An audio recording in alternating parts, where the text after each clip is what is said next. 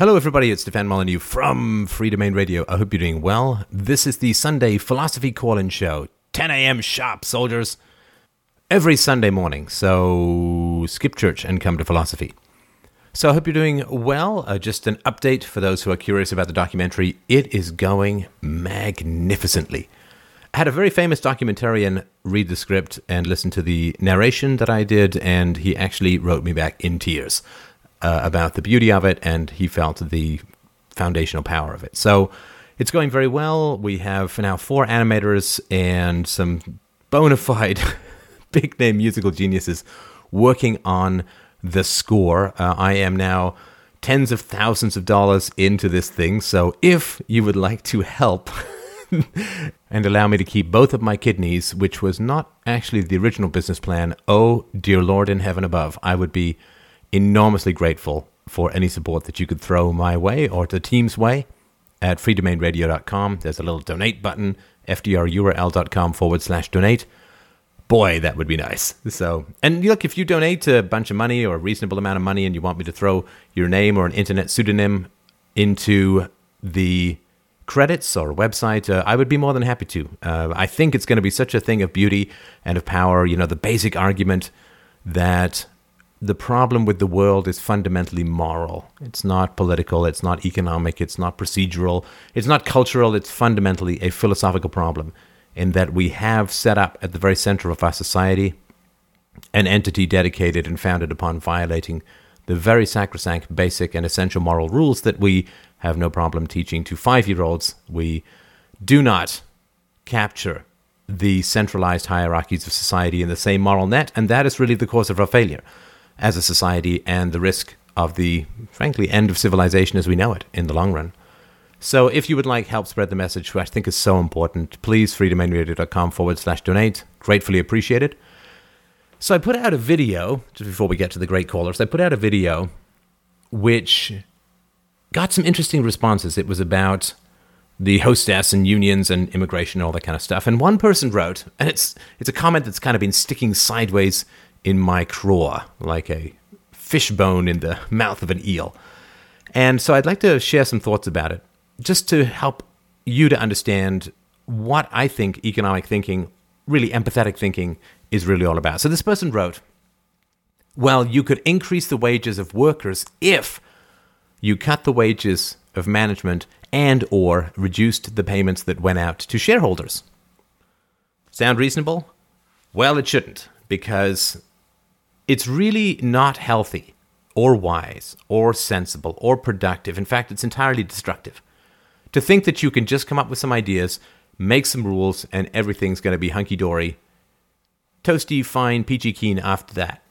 So let's take the idea for a spin and see how reasonable it looks in the real world. See, when you're going to come up with a rule, it's really dangerous to say, well, I have a rule, I've passed a rule, whether it's a law or just an idea, and therefore the problem is solved. No, because every rule you make is going to provoke a response. It's going to alter people's behavior on the other side of that rule. Just have to look at Charles Murray's Losing Ground for a very cogent analysis of the problems of the welfare state that was written many decades ago and holds equally true now. Whenever you make a rule, you change people's behavior. And so the problem that you're trying to solve has now changed as well. So let's say you try to implement this plan. Oh, we're going to boost the workers' wages by paying less in management and or throwing fewer dividends out to the shareholders. Well, to affect a workforce of 18,000 in any measurable way, the first thing you'd have to do is cut salaries of executives by like 50% or something like that. So some guy who was making $200,000 now making $100,000. Well, what's he going to do? He's going to quit. He's going to quit, and he's going to take all of his heart cholesterol congestion expertise off to some other snack food company or some other business where he's going to make $200,000 again. You can't just cut people's wages in half and not expect them to change their behavior based upon that plan. And that's a big problem, because then you lose a whole lot of embedded expertise, customer relationships, union relationships, you lose relationships with suppliers and all of that kind of stuff, and the work ethic and the dedication. And it's going to be pretty hard to hire new managers when they very quickly find out that one of the reasons so many new managers coming in was that the last managers suddenly had their wages cut 50%. So you're going to have to hire people who are actually worth less than $100,000, but will take $100,000 to compensate for the risk that next year their salaries might be cut as well. So you're going to end up with people where you had people who made $200,000 a year. Now you're going to end up with people who are actually worth $60,000, $70,000, $80,000 a year. Do you not think that there might be a slight drop in quality of people like that? Because, of course, if they were worth $200,000 a year, they're not going to take a job for $100,000 a year, particularly when the wages just got slashed recently. So it changes management behavior. It changes your relationship with executives.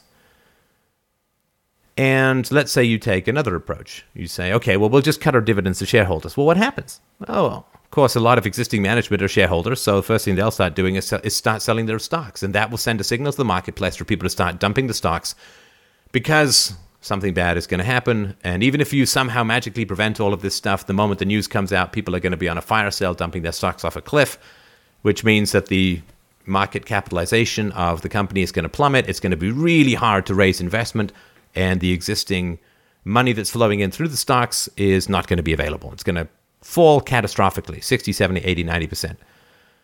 And then you just don't have any money to make capital improvements. And therefore, your worker productivity is going to lag relative to other people who are going to invest more. So it doesn't help the workers there either. Now, people also said that the management at Hostess was really bad. Terrible management. They just management sucky, bad vacuum meatheads. And I don't know if it's true or not, but let's say it is true. It's important to understand why the management was so bad at Hostess. Well, when you're a manager, you want to effect change. You want to bring creativity and energy and ideas and all this kind of fun stuff to the environment. That's really what you want to do. Have a blast, change things, have an effect, take risks, design new things.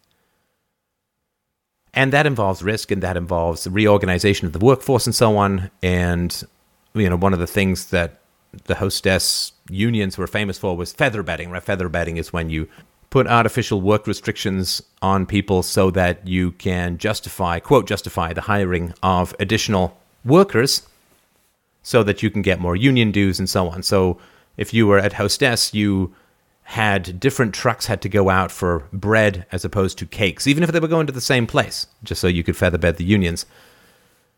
Now, of course, if you come in as a manager, the first thing you do is you say, well, that's stupid. Let's change that. And then, of course, you sit down with your legal department and they say, well, here's the entire bookshelf of union contracts from here until pretty much when the sun goes supernova or collapses into a white dwarf. And therefore, we really can't make any of the changes that you want to make in the workforce. Okay, well, let's try putting more money into R&D. Let's try putting more money into marketing. Sorry, there isn't any. Why? Because we have these union contracts that require us to pay out massive pensions and healthcare benefits and other forms of benefits and so on. And so what happens is if you're a creative and energetic manager, you actually don't want to work anywhere near a state monopoly sanctioned cartel called a union. Because anything innovative and creative and risky that you want to put in place is going to be blocked and stymied either by historical contracts or by new union threats. I mean, imagine Steve Jobs trying to work in some public sector union to make changes. I mean, his head would explode. He would just go completely mental, and he would probably rather become a street mime than continue in that career or that profession. So when you put a union in place, you actually fundamentally change the kind of managers who are willing and able to work in that kind of environment. You automatically drive off. It's like those Android apps that produce high-pitched whines, also known as Steph's podcasts, to drive off mosquitoes. If you get a union in place and you get a whole load of government regulations and controls in place, the creative managers go elsewhere. They go to software. They go to places where there's not a union. They go become street mimes, or they go become actors, or they go do something else, rather than attempt to beat their creative heads against the indifferent bloody wall of state-sanctioned monopoly privilege. Now, I guess it sounds like I'm kind of crapping on unions, and I can certainly see why people would get that impression, but I'm actually really not. It's a fundamental problem of corruption, of hierarchical violence, that it's really impossible to ask people to not take the fruits of evil if the fruits of evil are not identified as evil. That's really, really important to understand. You can't go to some worker and say, listen, man, I know that this union is promising you huge pension benefits, free healthcare, a 25% pay raise within a few years, but you really shouldn't take that. And you know why? Because it's going to really undermine the efficiency of manufacturing as a whole in this country. And so your kids' probably won't really have much of an opportunity to do what you're doing. This won't be a ticket to a middle-class lifestyle anymore. And so it's really not a good idea to take this money now and all these benefits now, because down the road, it's going to be kind of tough for other people. Nobody's going to accept that. I mean, if you think that's a viable theory, you can test it. Again, don't take anything I say ever on faith, or anyone really. If you think that's a possibility, then all you have to do is head down to your local convenience store, and when you see somebody who's won something on the lottery, say to them that they really shouldn't take that money because the government's going to likely borrow or print it, and that's going to be harmful to the economy as a whole, and it's going to be something which is going to hit those who are poor on fixed incomes the hardest. And the government has a forceful monopoly on gambling in most places, and it's really immoral and illegitimate and counterproductive economically to the collective Borg whole, and so on. How far are you going to get with that? You're not getting, the guy's going to get, hey, get out of my way. I got $500 to pick up. You can't reliably, legitimately, productively, practically ask people to refuse free goodies for the sake of an abstract economic or even an abstract moral principle. So it's not really the fault of the workers for taking these goodies. Is it the fault of the unions? Well, not really, I would say. I mean, if the government is going to grant you this monopoly privilege, and it certainly is a lot easier to boss around management than be bossed around by management, well, if your particular skill is towards a sophistical kind of thuggish rhetoric, working class hero nonsense, then yeah, it sort of beats working for a living by a whole lot, by a whole margin. It's not their fault, really. Is it the politicians' fault? Well, no, of course not. The politicians have to promise these goodies in order to get the money donated to them to get elected in the first place. So, whose fault is it? Well, it's your fault. See, this is what I do. I ask you for money, and then I insult you. When I say that it's your fault, I mean that if you really do genuinely understand the ethics behind these interactions, if you really do understand the evil and the immorality at the root of statism, and you're not tearing up the landscape, making that case plain to others, well, it's kind of on you. You can't expect people who have their economic direct self-interest to vote themselves out or to avoid an economic benefit for the sake of an abstract negative that occurs generally to others in the future, possibly down the road. Well, that's not really going to happen. But if you're not making the moral case as often and as forcefully as you can, then it's kind of on you. Now, I'm not saying you have to. You don't have to make the moral case. You have to get by. I mean, you've got to shut up and hand in a term paper which praises Lincoln. I don't know. But it is kind of on you. If you're studying this stuff and not bringing it into the world in a very forceful and passionate way, then it's kind of on you. If your knowledge of these ethical issues is not causing you to evaluate and change your relationships, to stand up tall and strong and proud for that which is right, peaceful, noble, voluntary, and good, it's kind of on you. We are the only doctors who can see this plague, and everyone who falls by the wayside as a result of this plague falls because we have not done enough. That is the price of knowledge. The price of knowledge, particularly moral knowledge, is always responsibility. Well, that's enough for my introduction. Thank you so much for listening, and let's get on to the callers. All right. Well, first up today, we have Sean. He's Sean the Sheep. Hello, how you doing, man? Sean the Sheep. You know, I was called that name as a child and I hated it, so thank you.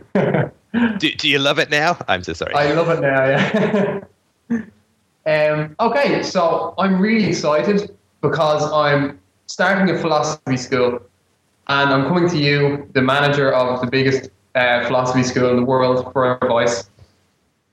Do you know we're up to 1 million views a month? Yeah, I read the thread. And you know what's fantastic? What that means is because I asked for 50 cents a show, I have $500,000 coming to me next month. I can't wait. I've already picked out the Lamborghini / helicopter / transformer robot that I will be walking down Main Street in. So it's going to be very exciting next month. I think you should do your podcast from a helicopter. It will really add to the show. It would. Hang on. Okay. My low-tech helicopter. Thank you, Lester. All right, go on. So how can I help you? So, yeah, I'm starting a philosophy school. I've rented a room, and I'm going to be doing my first... I don't like to call it a school. School is a disservice to the name. A room, speaker's corner.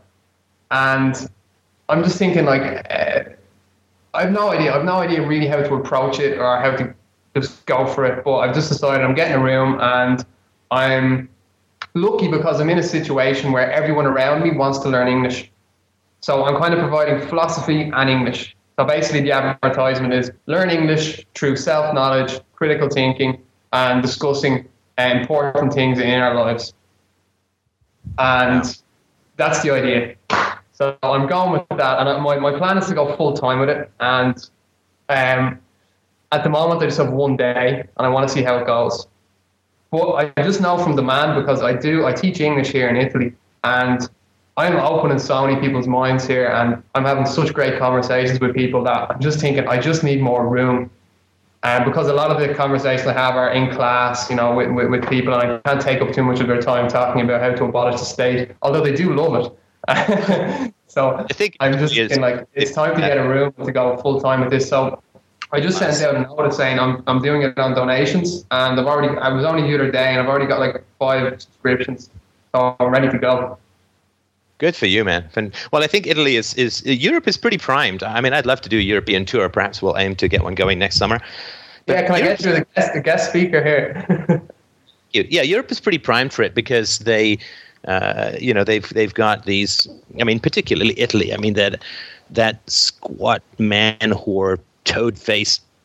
What's his name? Berlusconi. I mean, Rob Blagojevich looked like John Galt. And so I think that they've got some good reasons to be skeptical, if not downright cynical, about what their political system is and how, particularly among the young, the sort of 18 to 24 demographic, it's pretty revolting how it's been going for them. So, yeah, good for you, man. And this subscription thing is... I mean, it's good on many levels. I mean, it certainly keeps me hungry. It keeps me sharp. It keeps me wanting to innovate. I got a bunch of emails from my recent The Fascists Around You, Part 1. And people say, I can't believe it. After like 2,000 shows, I'm still learning new stuff. And it's like, yes, that's because I like to eat. I mean, I like philosophy. Philosophy requires eating first. So yeah, it's a really, and of course it does bring down the cynicism level, and it opens up the value. I mean, I do what I do to spread philosophy, and I like to have money to do that so that I can do things like a documentary. But if I have enough to eat and people are watching lots of shows, I think that's good. So good for you. Yeah, that's what, I live hand to mouth at the moment as well. So I'm basically going to say donations or food, just give it to me and I'll go. Just wind me up and I'll go and do it. Well, I'm thinking as well, but I can also then say I'll do a premium service where you won't have me ranting on about philosophy, but I'll help you with your English exams, just to help me tick over if I ever get stuck. Now, do you have a that you'd like to share with the listeners? Yeah, well, a poster, yeah, I have it here, but it's like I don't have a website or anything. I just have that. I don't know. I'll put it in here. Which town in Italy are you at? Say again? Okay. All right. Yeah, just so people are around and they hear this and they want to learn some philosophy, that's where they go. Yeah. Well, good. And is there anything else that I can help you with in terms of just thoughts or advice? Actually, before I even ask that question, let me answer it very quickly. Someone, I guess, fairly prominent in the libertarian movement, who I actually really like, was saying, why is it Steph gets so many views? Well, I mean, I think the important thing to remember is, my videos are often still kicking around 10,000 views, and podcasts are more. But the important thing is, It's just listen. Listen to where people are in their lives. Listen to where their values can have the greatest traction. My goal has always been, I said from the very beginning, this is the philosophy of personal and political liberty, and the personal comes first. There's no conviction possible that compares to experience and implementation. So there's no one who can, I am, I think, a powerful exponent of voluntarism because I have put voluntarism into practice in my life. And there's nothing that can substitute for that. And so this is why I always suggest to people, what you need to do is you need to look at where you can put voluntarism into place in your own life. Look at where you can reduce the amount of aggression and those who advocate aggression against you in your life and see what comes out of that. And what comes out of that is two things. One is that you realize how difficult it is and how much is being asked of people. And the second thing is that you realize that it's pretty great on the other side of that. It's not perfect, but it's pretty great. So this is why I've always focused on listening to conversations, on answering emails, whether on the show or just personally, and the Sunday shows, which are really the cornerstone of what it is that I do, because I get a sense of where people are at and where philosophy can be of the most value to them. And through that, an acceptance of, an advocacy of the principle becomes founded on a kind of conviction that is pretty much irresistible. So just really listen to people and where philosophy can best help them, because values start in the personal. Philosophy is the personal. It flows from the personal, but you can't have enough conviction to change the world unless you've changed your world first and know that it works. Did we lose Mr. Italy? No, I'm still here. It's Pavia. It's a small town outside Italy. And how do you spell that? Outside Milan, not outside Italy. Outside Milan, all right. Well, congratulations on what you're doing. I think that's fantastic, and do keep us posted if we can. If you get a website, send it to me, and I'll put it on Facebook, and we'll see if we can get more people. And of course, I hope that with the permission of your students, maybe you can record some of this stuff. You can put it on the web, and sort of keep it forever. So, yeah, I mean, yeah. I think it's really, really important to try and get as much stuff archived and recorded. I remember there was some debate that the late Harry Browne had with some, I think it was a district attorney who was sort of pro-drug war, and I just never, and I would love to listen to that, but I don't think it was ever recorded. He reported it on his show when he was, of course, alive, and so try and get stuff recorded and try and get it out there. Whatever value you're creating can be enormously magnified through the web and made infinite and made eternal, and so do that if you can. So thanks, Emil. I appreciate that update, and best of luck. If there's anything else I can do to help, please let me know. Okay, great. And I want to say thanks to everyone in the community and you as well for inspiring me to go out there and try this new endeavor. So thanks, everyone. You will. It will be a life-changing thing. Everything that you try that is seems beyond your immediate grasp will change your life. So, and it's hard, but it's, as Monique, Unique, as Unique says on Glee, dreams ain't free. All right, can we move on to the next caller? Thanks. Thanks. Yes, next up today we have Kevin. Hello, Steph. Kev. I have a question. I have a couple questions, actually. It's pertaining mainly to anarcho-communism and, how they are kind of similar to us, but, I want to hear your insight on how they derived their rights, quote-unquote, contrast to ours. Like, we have individual rights and they have, like, more of a collectivized rights, more of, people, everybody owns the land rather than, somebody homesteads it and then owns it. Like, I want to know what do you think about why are we more justified rather than them? What gives us our rights more than gives them their rights? Yeah, I mean, I would just say, again, I have difficulty with rights. I just prefer properties or consistency. I know it's an annoying thing, but yeah. And I'm no expert on anarcho-communism, and I do get criticized for this a fair amount, which, I mean, as I always say, don't criticize me on the web. Call me up. Let's have a debate. Yeah. I and the thing is, I told this person that I'm kind of coming from somebody else's standpoint, because I like challenging myself. If I have a position and somebody else has another position, I try to put myself in the most challenging position or challenging questions for myself. And this person gave a lot of challenging questions. And this person his name is Arnalco Pack on YouTube, and I told him, he's been making a lot of actually, like an actual critique to one of your videos that I've seen before, but it's been a couple months, and I was like, why don't you just call on the show and then just like have a debate, and so I'm going to actually try to present his arguments to me, to you. Let me take a swing. I mean, this is what I understand about anarcho-communism. So anarcho-communism accepts the non-aggression principle. Yes.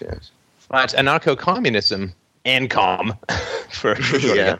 What they do is they make the assumption that property violates the non-aggression principle, or at least property, the means of production, right? So you can have your personal property, me having a toothbrush, although I guess, me having my own toothbrush doesn't violate the ownership. But if I go and homestead some land, right, let me see if I can make that case.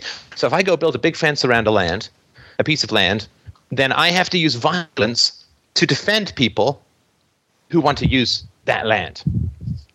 And that violation of the non-aggression principle. Because why should I, just by building some sort of magic fence, it doesn't turn property into another dimension. I don't pee on it like a dog does. I don't have my name inscribed on every atom and grain of dirt and tree. And so if I'm going to enclose something, I remove the land from access to others. I remove other people's access to that land. And if other people come on my land, then I'm allowed to shoot them. But they're not aggressing by simply walking on the land. The land should be held in common for everyone. And for people to enclose the land and to then suddenly be able to initiate the use of force to other people who want to come on that land and build a little house or have a walk or plant some crops or whatever. How do I get this monopoly on land or the means of production and thus be able to initiate force to exclude other people from using it? So it is not that they extend the non-aggression principle to include the enclosure of or the ownership of the means of production. Land, of course, is a means of production because house and crops and whatever, right? And a factory is the means of production. And so this stuff should not be held by individuals for profit because it's a violation of the non-aggression principle. Does that sound?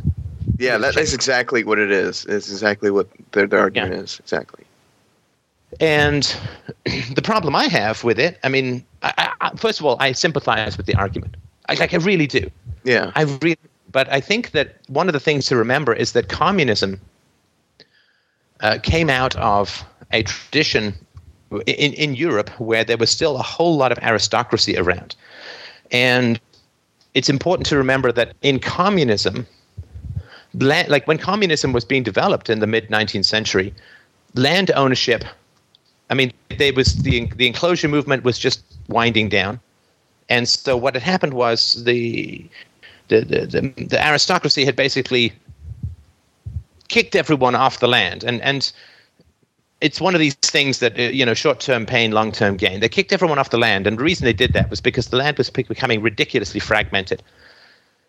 Because you'd have a couple of acres and then you'd have, 3 sons and you'd give them a little bit each and they'd have 3 sons. And it was just becoming, you couldn't plow because you kept running up against other people's property. And it became like some gerrymandered district. It just looked like an outline of a bunch of snakes all curled around each other. And so because it became really profitable to farm for the first time really in human history, I would say, since the invention of sort of winter crops and all the way back to the 12th century where they finally figured out how to have a harness around an oxen or a horse that didn't actually choke it to death. They actually rested it on the shoulders and rather around the neck. And you can look up Turnip Townsend for all of this stuff. They finally figured out how to not starve to death. And so land became a profit center, and the aristocracy who had the land kicked all of the peasants and the serfs off the land. I mean, I'm giving you very, very simplified and very fast-moving view of. And so then what happened was they all went into the city. They all flowed into the city. Now, it's good that they flowed into the city because, I mean, 5 to 10% of the population starved to death throughout the Middle Ages every year. It was horrible. And so because they were producing, like, it's astounding. I mean, they were producing 3, 4, 5, up to 10 times more food per acre than they used to. And this gave the excess food, which allows for a city, which allows for industrialization, because you have a worker class in the city that can be fed by the agricultural efficiencies in the country. I mean, it's a whole big thing. But fundamentally, what they were looking at was asshole aristocrats owned the land, exercised their land rights, and kicked all the people off the land. All the people then flowed into the city. And because there was a huge influx of workers into the city, that heavily depressed wages. Right? You understand the Industrial Revolution was still primarily a statist phenomenon because the people were being herded around by the aristocracy and by the laws and all of that. They were being herded around like a bunch of sheep. They weren't free range. They weren't sort of. And so what happened when they all went to the city, it drove the wages down enormously. And so this is one of the reasons why you had this Dickensian situation where people were paid very little and so on. Now, they were still doing better in general than they were in the country. It's really tough to measure poverty in the country. Still alive. Yeah. So the communism comes, and so, sorry, the other thing too, of course, is that through the patent system and through the money came to some degree from the aristocracy, and some of the aristocrats did dabble in trade in the 19th century. But you had this framework where land ownership was unjust, and the corporations manipulated the government heavily to control the means of production. To exercise, some pretty unjust property rights, and also to escape the consequences of pollution. Right, the common law is pretty good at dealing with pollution, but governments generally defer to the corporations as being much larger tax bases than other people. There's this funny thing where people think, well, corporations are just in it for the profit. So the entire environment of the development of the ownership of the means of production, not the entire environment, there was some entrepreneurs who did not use entirely scummy ways to gain power.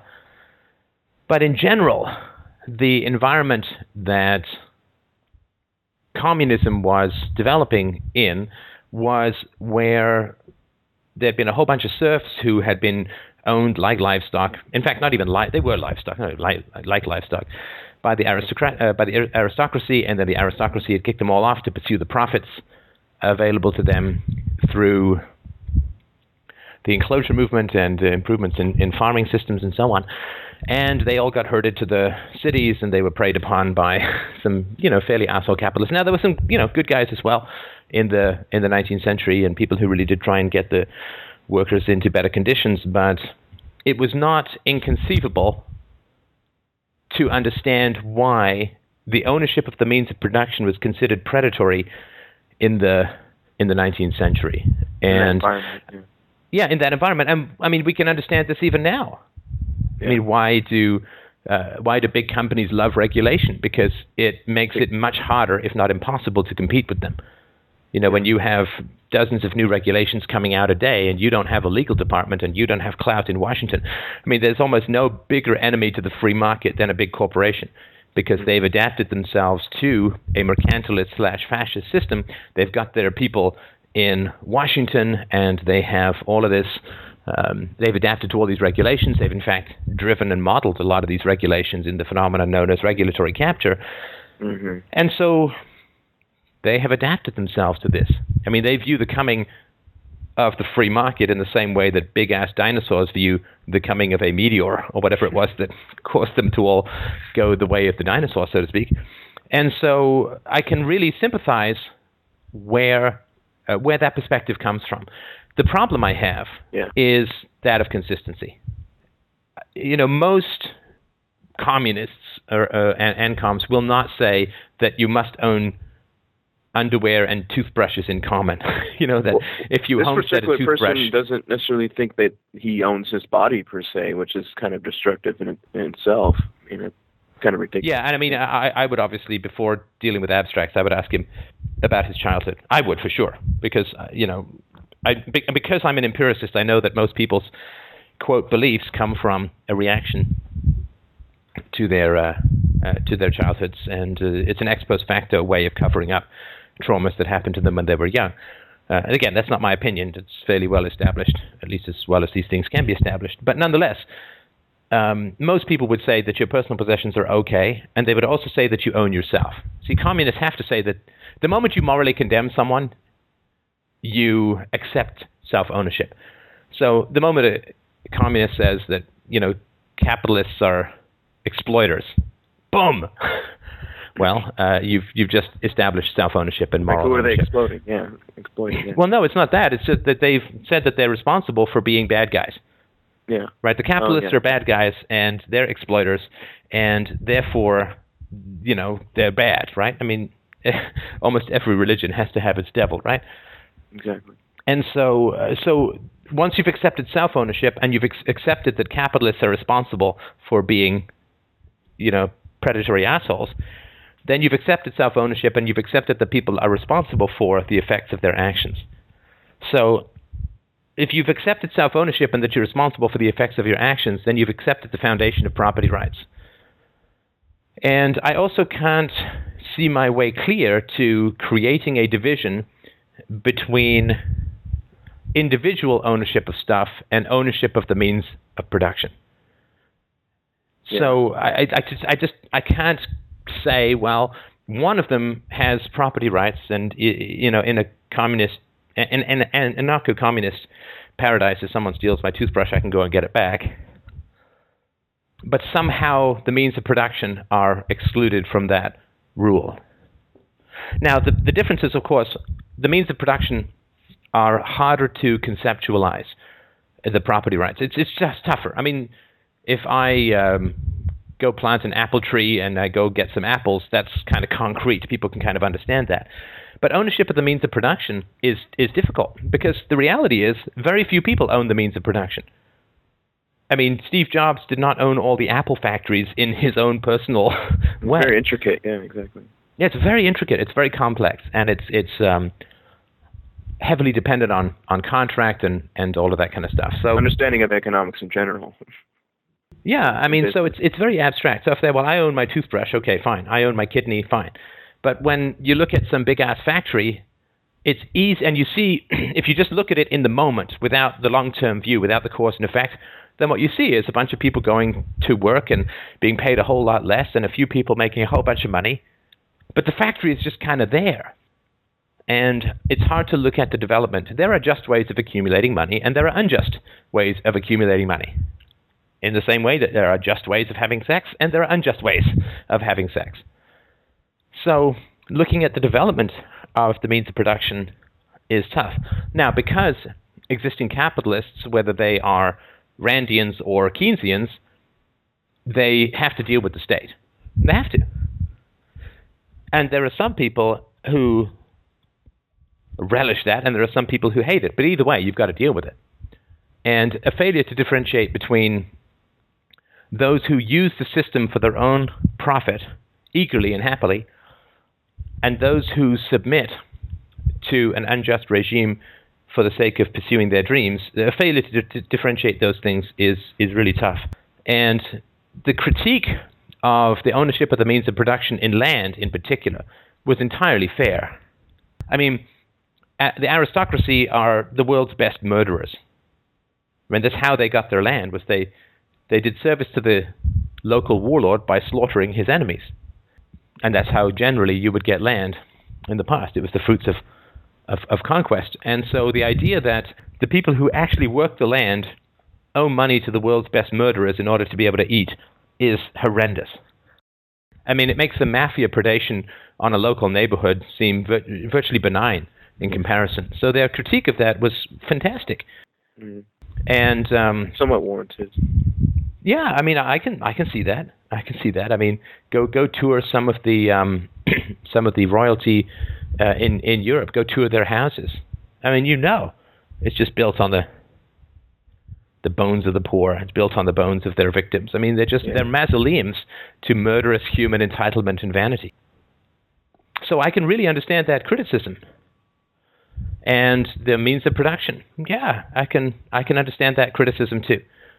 That there's sometimes quite a lot of political jiggering and injustice that goes into it. But in a free society, I think it's really important to respect groups. And I won't withhold judgment from groups because that's disrespectful. I mean, not a whole lot's being said in the media about the fact that like 93% of blacks voted for Obama. Well, imagine what would be said if there was only one white candidate and all the whites voted for that one white candidate. I'm part of that 7%. I didn't vote. Oh, yeah. Good for you. Good for you for breaking the stereotype, man. But I mean, so, when it comes to minorities, I think that the best way to give respect to everyone is to hold them to the same standards as everyone else. And so I think that's, I just think that's a worthwhile thing. And so as far as the anarcho-communism thing goes, if they're going to accept property, if they're going to accept morality is a recognition of self-ownership and of owning the effects of your actions. And so I just don't see why. Now, of course, why they'd want to complicate it by saying, well, there's these two classes of property and so on, right? If people want to freely contract. So, sorry, to get back to the respect for the brain is scattered a little. I don't know why. But to get back to ownership, respect for the workers. I mean, the workers may be making entirely rational decisions about what they want to do with their life. Being a manager can be really stressful. Being a manager means you often will stay late. Being a manager means that you have to do a lot of travel, be away from your wife and kids, or your husband and kids. And that's a challenge. So if a worker wants to stay a worker, they want to come in and do their 37.5 hours a week, and then they want to go and, do curling and darts and have hobbies and beer pong, barbecues and cookouts and stuff. Yeah, more power to them. Fantastic, right? I mean, there's nothing wrong with that. I mean, I've been a worker and I've been a manager. I've been an entrepreneur and I've been a, quote, wage slave. And both of them have their advantages and their disadvantages.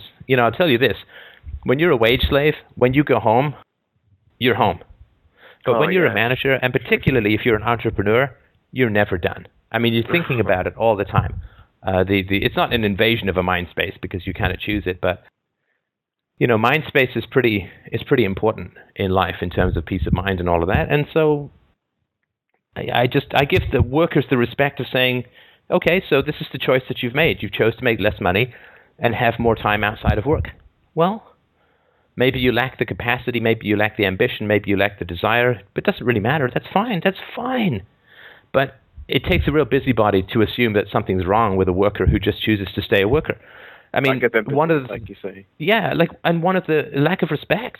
And one of the things that is really tough about being an intellectual is that, we're going to assume that, I mean, obviously Marx was a very intelligent guy and very well written, very well read, and so on. But a failure. I mean, okay, he did run away from the problems of the labor theory of value spent the last 20 years of his life or 30 years of his life just avoiding all the accumulating evidence against his theory. So I will not say that he had the highest levels of integrity in the world, but for Marx to have been a factory worker would have been unbearable for Marx, right? And so what happens is it's a failure to recognize the difference in other people. So I would go mad being a factory worker for the rest of my life. But that doesn't mean that every factory worker is like me. For some of them, it's fine. You go to work, you put in your time, and then you go home. And that's fine. And so it's a lack of empathy with the differences in people that I think is also a failure of this kind of approach as well. I mean, the one thing capitalism says is, lots of people have different preferences, and the free market will do its best to accommodate them wherever possible. But, and so when I was a manager, sometimes my employees would be going out to the pub after work and hanging out and whatever, and I would be like, no, I got an RFP to do for tomorrow, so I got to stay here. I mean, I didn't feel all kinds of powerful and liberated, and I felt like a dray horse. So so those would be my responses to it. And of course, if people in a free society want to set up collective ownership, yeah, we have no problem with that. That's perfectly fine. Exactly. I mean, it's going to be less contractually complex than it would be to set up a factory. And so people can do that, but I don't see that infusing your labor into something, as Locke says, investing your labor in something, enclosing something, I don't see that as a violation of the non-aggression principle, because your skin encloses your internal organs too, and we consider those fairly sacrosanct. So I try as much as possible to not have the sudden flip in things, where we have. Sorry, go ahead. Oh, it's like I was watching one of your videos, and some person was making some absurd comment and saying that breathing is a violation of the non-aggression principle because you're initiating force on other people to not breathe that air or not be able to buy a candy bar, forcing them in another market with one less candy bar. And it's like there's a scale, that it doesn't exactly work like that necessarily. Moral scale, that I would say. Right. And we accept that a woman has the right to say no to sex because she's the care and custodian of the naughty bits, right? Mm-hmm. And so, I mean, I hate that flip that happens in philosophy where it's like, here's our moral reason. Wink. Now we're in upside down topsy-turvy world. Exactly. Oh my God. Yeah, it happens all the time. It's ridiculous. Statements. That's as a whole, right? You can't initiate force. Blink. We're in the realm of the state. Now we must initiate force. There's no reference made to the prior, right? Or, there are 10,000 gods out there who are completely ridiculous. Blink. Our God is truth. One and only, right? It's just that flip is you got to watch out for that flip all the time. It's the mark of trauma. It's the mark of a split, dissociated personality, in my opinion. So what do you do to disenfranchise or just get rid of that flip? What do you do? Like, what do you do? What did you say? You work on your childhood. Okay. All right. Right, because the flip comes from having parents who don't obey their own moral commandments, and teachers and priests and other authority figures who don't obey their own moral commandments. I mean, so to adapt, so of course, if you hit a child because the child is hitting someone, then you're saying the child lacks restraint and is morally responsible for that, but the adult must hit. The child must not hit, even though the child is younger, more immature, and so on. And that's wrong. But the parent must hit because that's right and good and proper. You shouldn't bully to get what you want, but you have to go to public school where the teachers use threats and through their unions, right? Threats and aggression, and the property taxes is compelled and so on. And so your environment as a kid is really kind of weird. I mean, I remember as a kid even thinking about the one with the priest. The one with the priest is really messed up. Because, it's like, well, if God talks to everyone, why are you here? Like if I want to go and have a chat with my best friend, I don't need to call up the priest and say, listen, I need to talk to you so that you can talk to my best friend so that your best friend can then talk to you and you can tell me what he wants or what he needs or what he thinks. Right. It's like, my friend is standing right next to me. Why on earth would I need to go to some other dude to talk to my best friend? And God, of course, is everywhere all the time. So the idea that God talks to everyone. That you even need to talk. just, didn't make a lot of sense to me. But this is the kind of stuff that is just constantly put into place. And of course, God openly comes down in pillars of fire and with flaming pterodactyls coming out of his nose to people regularly in the stories. And yet, in my life, nothing but silence and echoes, right? Right. And so there's all of these weird, flippy things. I mean, I remember the threat of aggression when I was a kid. I mean, at home and in church and in the schools and so on was just omnipresent. And yet violence was said to be really wrong. It's like, well, this is the flip. This is, until you can process that, the hypocrisy, right? If hypocrisy is something that as a child you have to avoid, and you do, you have to avoid seeing and acting on the hypocrisy of adults when you're a child. Because if you point out that hypocrisy, the aggression against you will only escalate. So you have to avoid the hypocrisy, the flip, in adult ethics. And when you do that long enough, it just becomes, you can't even see it anymore. Because as a kid, even seeing the hypocrisy can be registered on the faces of the adults around you, and you will probably suffer for that, right? Right. And if you don't see it for long enough, it becomes invisible. It's like, if there's some annoying whiny sound that isn't, say, one of my podcasts, but if there's some annoying whiny sound, after a while, physically, your ear will stop transmitting that information, right? Right. You won't hear it until you sort of concentrate or whatever. So if you avoid seeing hypocrisy for long enough, then you become split. And you can travel between these two worlds. Violence is good, violence is bad. Violence is this, the exact same as the opposite of violence, but peace. You can go into these double-think worlds without even noticing the transition, because that's just the terribly tragic, fluid language that you've been waterboarded with as a kid. Pseudo-innate, basically, what happens. Yeah. What do you mean?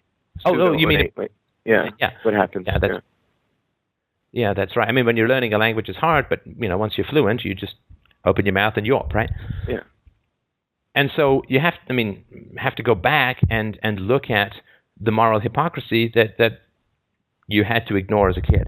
Once you see the moral hypocrisy that you had to ignore as a kid, then it's very easy to see the moral hypocrisy in society. But if you haven't seen that consciously, then everything that you think about in terms of society is just a way of justifying what happened to yourself as a child, normalizing it, making it virtuous, so that you don't have to confront what happened to you. And of course, it's in everyone else's interest that you don't confront that too, right? Oh, definitely, especially in our society. So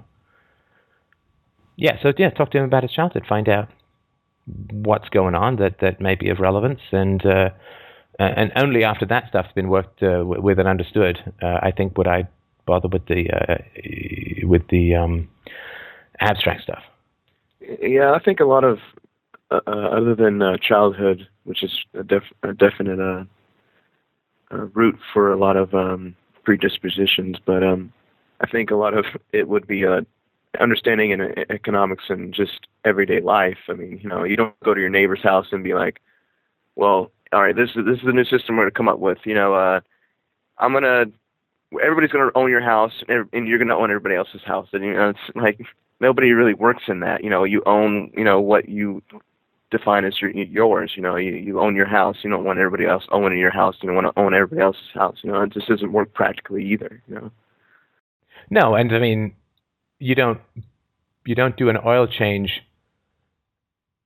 in the rental car. It's very, if you don't own something, then you don't actually have any investment in its maintained value and its increased value. And so, you just have to drive down. It's easy to see. We've all seen it a million times. You just walk or drive down some city block and you see some unowned lot, and it's full of old shopping carts and crap and needles and weeds and shit like that. And then you just go next to it is some guy's house, and it's got a nice lawn. And this is not hard to figure out. This is pretty obvious. And we can see this, that when the costs of ill health tend to be socialized, then people take less good care of their health. In Mexico, it's just astounding how much obesity there is, and how the increased diabetes is just going to take down the entire healthcare system. That's because people are individually paying for these risks, and that doesn't kick in our save yourself thing when you don't individually pay for these things. So there's lots of practical reasons as well, but I just think it's really important to try and stay as consistent as possible in a philosophy. And if you're going to have an inconsistency, then you really got to work hard to figure out why and to make sure it doesn't come out of your history and all that. And if you just don't even think about that, this is just science, right? If you say all these rocks are falling down, but this rock falls up, or these blue rocks fall up, what's the first thing that your scientific colleagues are going to say? You're wrong. Well, no. First they'll say, well, why? Why do these rocks fall up? What possibility is there in the quality called blue that reverses gravity? Now, I mean, they're probably going to say you're insane for even proposing it, but they'll maybe sort of stay open to it or whatever, right? But of course, if you were a scientist and you said, if I slap the label anti-gravity on these rocks, they will start to float up, then they would say you're insane, because you're not even talking about a physical property. Or if you said, if I can get enough people to believe that they can walk on water, then they can walk on water, then you would be insane, right? But this is exactly what statism is, right? Statism is, if I call a group the government, that which is evil becomes virtuous. I have reversed the properties of morality just by creating a label. I don't even have to paint them blue. I just create a label. Or if I get enough people to believe that something is virtuous, it becomes virtuous. Water, which is something we sink in, becomes something we can stand on. But this, we don't see the insanity in the political realm, although we would clearly see it in the realm of physics because of the propaganda we've been subjected to. So, the relativism, subjectivism. But what I would say as well, and I know you got other callers, I don't want to take up too much time, but anarcho-communists talk about the rights of the collective or whatever, and I always say, well, if you can't define individuals, then there's no possible way at all that you can define a collective, because what is a collective? A collection of individuals. So if you can't define what you are, then you can't define a collective or a collective set of rights at all. Yeah, I mean, collective rights is it's just a fiction, and the reason that people like to invent collectives is because collectives have no voice. There's nothing more satisfying in terms of predation than creating a group or an entity which has no voice, and then speaking for that entity. Right. I mean, that's God has no voice. God doesn't speak to anyone. But if you can convince people that God is necessary, and then you can speak for God, then ka-ching, right? You're in the money for, approximately 2012 years, maybe even 2013. And the same thing, you can speak for the country, the will of the people, the group, the collective, the masses, the workers, whatever, right? I mean, collectives have no voice. Right. And so they just become a giant sock puppet that you can use to impose your will on others, pretending that you're speaking to some group. So if you can invent some necessary group that has no voice, then clearly you're that voice.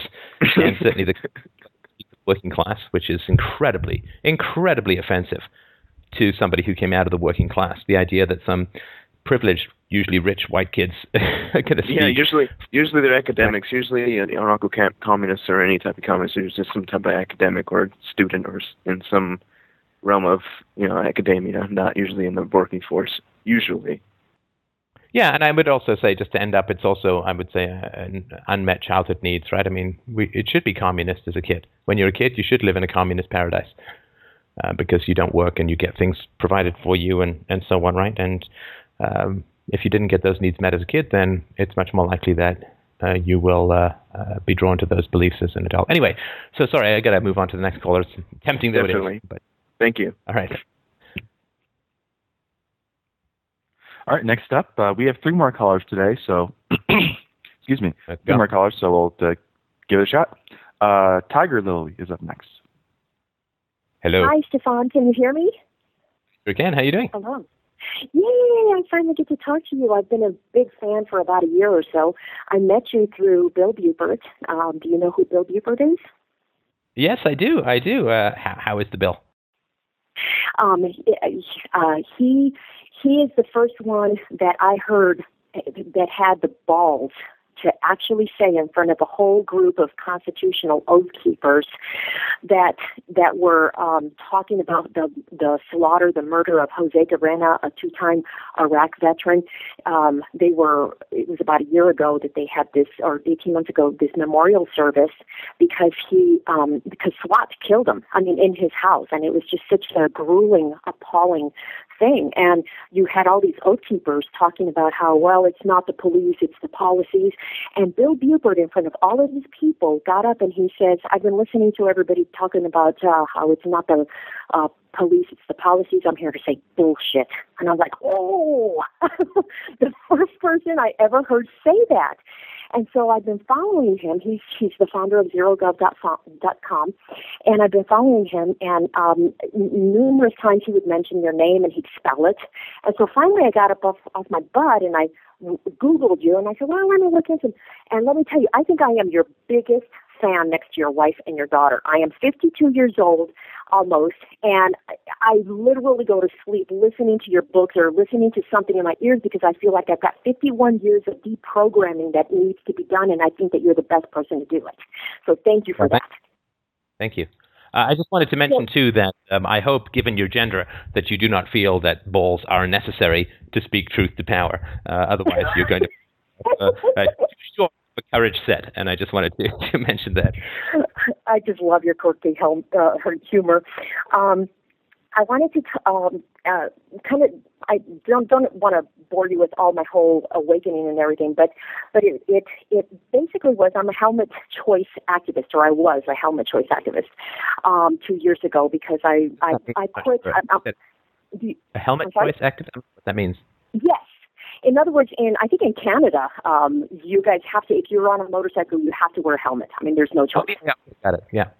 Now, in the United States, a third of the states still require, like Canada, that you have to wear a helmet. Now, in 1969, I think it was, the feds came down and told all the states, you will make your motorcycle riders wear a helmet along with the seatbelts in the cars, and if you don't, we're going to take away your funding for your highways. So that's how that started in the U.S., and then since then there was a revolt and what have you, and so now a third of the states still require helmet. I call it helmet bondage, and I think it's cute that you talk about. You've mentioned helmet sometimes, like in a radical way, what I didn't realize though is that it's the whole helmet thing is like an indoctrination as well, because it's like the when people thought that the world was flat, and people would say, well, obviously it's flat because they can't conceptualize the roundness of it. Well, it's kind of like there's a few people alive in the world who say, oh, a helmet saved my life. But how many people have been killed wearing a helmet? And if they were alive, they could say, you know what, if it wasn't for this damn helmet, I could have heard something. I wouldn't have been parachuted off of my motorcycle because of the wind, or I could have seen better and stuff like that. So I started to do a little bit of critical thinking that way. And that whole activism is what kind of got me, a little critical thinking and to start questioning things. And I had already questioned my indoctrination, my religious indoctrination, which I grew up Southern Baptist. Okay, I'm Mexican and in Indiana. My mother didn't know English, and my father was a wetback back in the 50s, so I had a lot of indoctrination to overcome, and it wasn't until I realized that I could be murdered in the state in a helmet state if I am not dressed the way these cops think that I'm supposed to be dressed, and the law is completely unenforceable. But anyways, enough about helmet laws. I have a specific question that I want to ask because of all of this research that I've done that has exposed the statism to me, the evilness of statism. I went to legislative hearings and what have you, and this one Senator Schneider, who's retired now, he actually said that giving Nevada riders the choice to wear a helmet is an abomination. So I went on, and because he's like the low-hanging fruit and I can't really get in too much trouble, I wrote him a letter and I made it public, and the letter was basically, hey, you're fat, and I don't tell you what to eat. Right.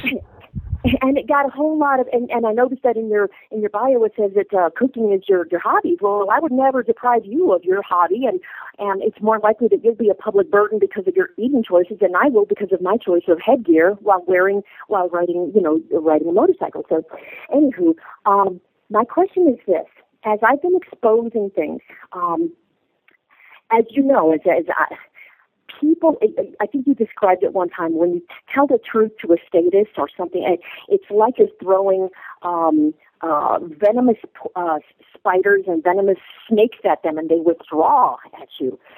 So I had this, I was on this Facebook group, and I did this expose of a judge who found a guy not guilty, even though he was wearing a helmet that was like the size, it looked like a little tiny Frisbee on top of his head. But the guy, because the law is unenforceable, the judge had no choice but to find him not guilty, but he broke all kinds of rules to do that, and he was a total bully, and I did a really scathing video production of that. And I got kicked off of this Facebook group because and it's a motorcycle rights activism group, because their leader, so-called leader, who is a lawyer, a so-called constitutional lawyer, told him, hey, you got to get rid of it. It's either me or Tiger Lily. One of them has to go, because I cannot be even remotely associated with her, because what she's doing is very dangerous. She's exposing, this stuff and putting her ideology onto it, and so I got kicked out. Well, I was wondering, what is your take? What is your opinion? Is it worth it to even expose him? Because you mentioned that when you expose me or ostracism, I know, and that is so uncomfortable that it makes people think twice before doing stuff. Is it a violation of the universally preferred behaviors that I would tell that I would expose this so-called constitutional lawyer for having kicked me out in a way that that was I thought wrong, but here he is talking about freedom and going back to a constitutional principles, and then he kicks me out, and that's the basic fundamental 1A, freedom of expression, So what is your take? How far should I go on this? That's a good question. I would guess that his motives is that maybe he would face some negative repercussions for his career if he were found to be associated with people who were talking trash about judges, right? I mean, lawyers are kind of dependent on judges, right? So maybe he's concerned that someone would complain, or maybe he was concerned that some opposing lawyer would use this in some way. So my guess is that he's trying to protect his relationship with the judiciary. Would that be some kind of reasonable guess? Absolutely.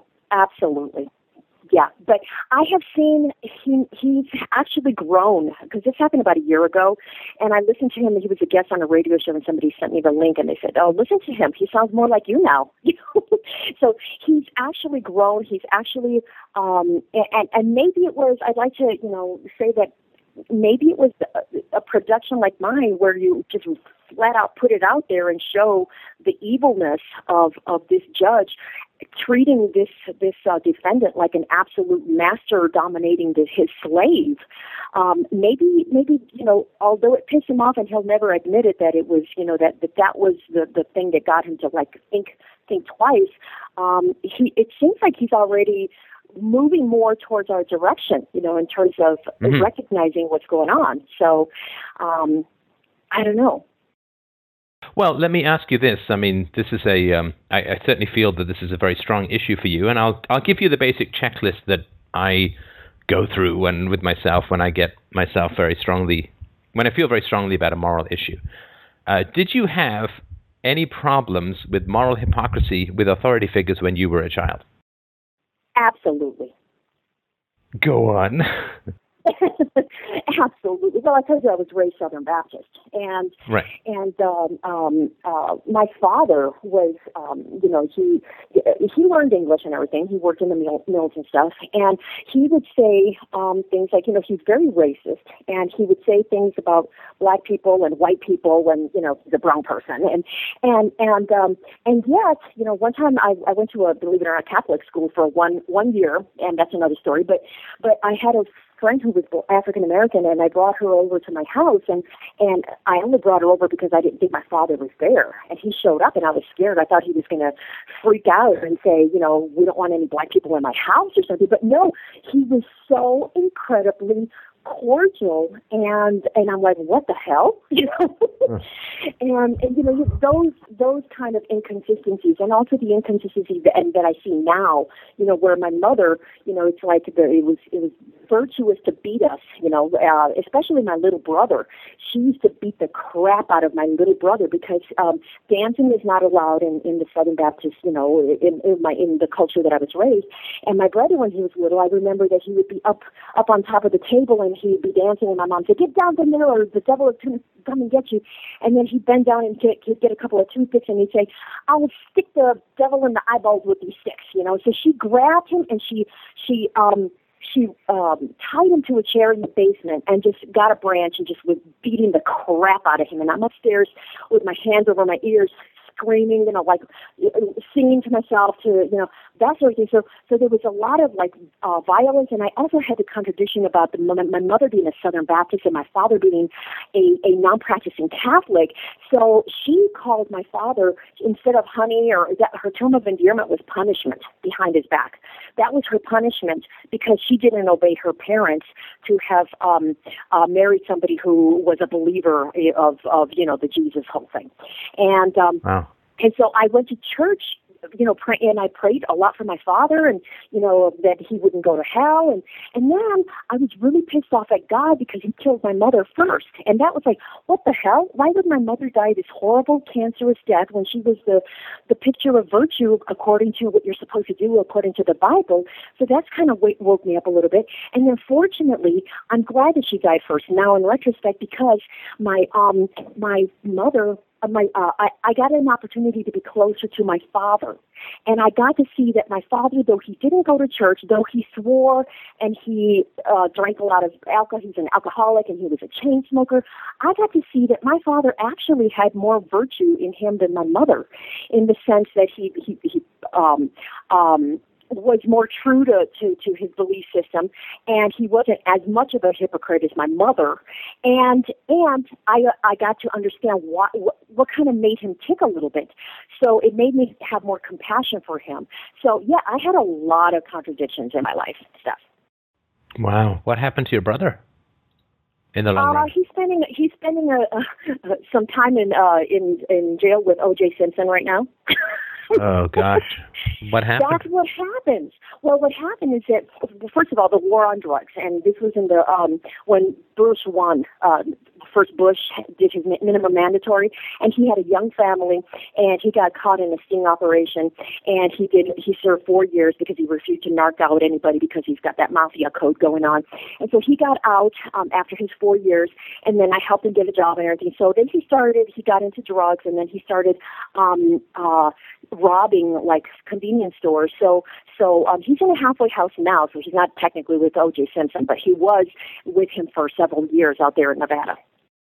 Oh man, I'm so sorry. I mean, that's from the astounding amount of violence that he experienced at the hands of your mother. It's not terribly shocking. I mean, as you're probably aware, these things are quite related. And I just, gosh, I'm so sorry to hear that. I mean, that's just horrible. And for what it's worth, if you talk to him, please pass along my incredible sympathy for what he suffered and the effect it's had on his life. That's I mean, you couldn't work to create somebody who was going to have addiction problems probably any harder than your mother did. So I'm very sorry for that. Well, thanks. And I appreciate what you do as far as the nonviolent parenting thing, because my daughter has a 17-month-old child that's my grandson. And I've been sending her some stuff about, and I myself beat the crap out of my children, thinking that was the right thing to do because I didn't know any better. I have since apologized to them and told them, please don't do that to your children, and given them some of the stuff that you've given that you've mentioned. I gave my daughter the book by Don't Do Drugs and Stay Out of School. And right. I read that. I sent that to my daughter, and my daughter's doing so much better of a job of raising her child than I ever did of my children, because I was in my own indoctrination and in my own world and trying to, meet the expectations that were cultural for me, Right. So right. I'm out of that, and I thank you for that. Oh, you're welcome, and congratulations on turning it around with your own kids. That's good. That's good for you. So my feeling is that to get drawn into this kind of exposure, it's almost like you're making the system personal. And it's not that that's impossible, but I'm always a bit, at least for me, I'm concerned with making the system personal. Right? So, I mean, this guy's a lawyer. He has to survive in the legal system, which is not an easy thing to do and keep your integrity, right? Right. So I think asking him to threaten his own legal profession for the sake of a Facebook post is asking quite a lot, right? And so I think the way that I would approach it, which doesn't mean anything, I'm just telling you what I would approach. The way that I would approach it is to say that the hypocrisy that this man is displaying is another reason why statism has to go. Because here's a guy who's really interested in freedom, who, because he's involved in a state cartel, in a state monopoly called the law, ends up having to violate his own principles about freedom of expression and standing up for the truth in order to maintain his standing or his status within his community. This is another example of why statism has to go. But to take him to task would, I think, be personalizing a bad system. I don't know if this makes any sense, but it's making his choices are not independent of the system that he's operating in. Now, should he be a lawyer? I don't know, but it doesn't really matter, because people don't spend, 8 years getting a law degree and articling and all that kind of crap and then say, hey, I'm an anarchist. I'm going to just, throw it all and go and work at Denny's. People don't generally do that. So I think you could look at this as another tragic example of what statism does to people's integrity. I'm not saying view him as a victim or anything like that, but he certainly is not. I mean, if he was in a free society, then this would not even be an issue. And I think that's what we want to try and get to, not necessarily fight each individual's adaptation to a destructive system.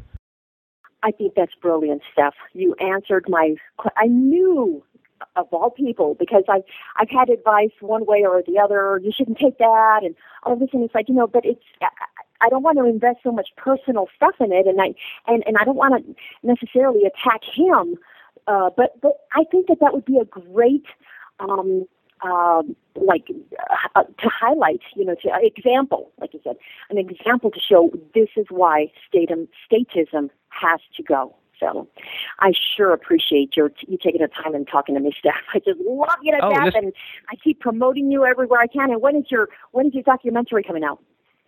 It's still up in the air. What's happening is that because I'm hiring more people and have even better people involved, I want to make sure that the quality remains consistent throughout. So we're doing a little bit of redos, and so it'll probably still be a Q1, like first couple of months of next year. That's my feeling. Hopefully earlier rather than later. But again, that sort of depends on the amount of cash that comes in and all that. So, but listen, anytime you want to call in, look, I mean, we just had 20-minute convo. Hopefully, it's going to save a lot of time, trouble, and difficulty for you. I know it's going to help other people too. So anytime you have a question, you're welcome to call in. Thank you so much, and I sure am so sorry that I missed you. I could have seen you at the Liberty, I think it was the Liberty Festival in Las Vegas, because I live close to there. I'm living in, I call it Polygamyville, Utah, because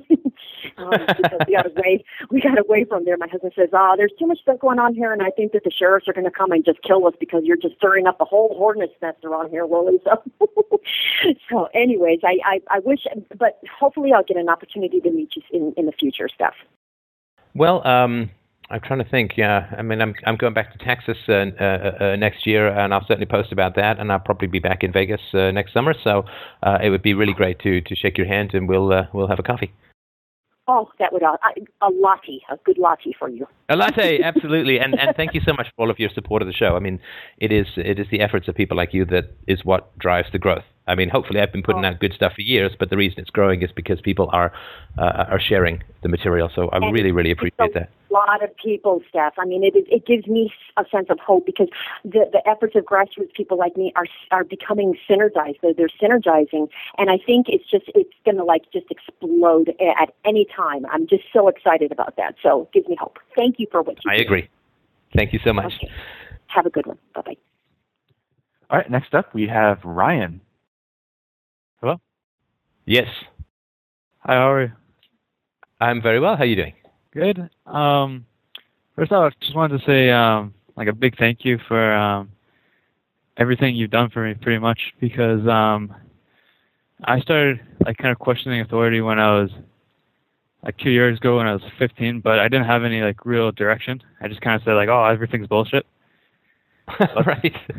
Which, it's not a bad place to start from, but it's probably not the end place you want to stay at, right? Yeah, I remember after I saw your video story of your enslavement, I was talking to my friend who we both agreed that everything was bullshit.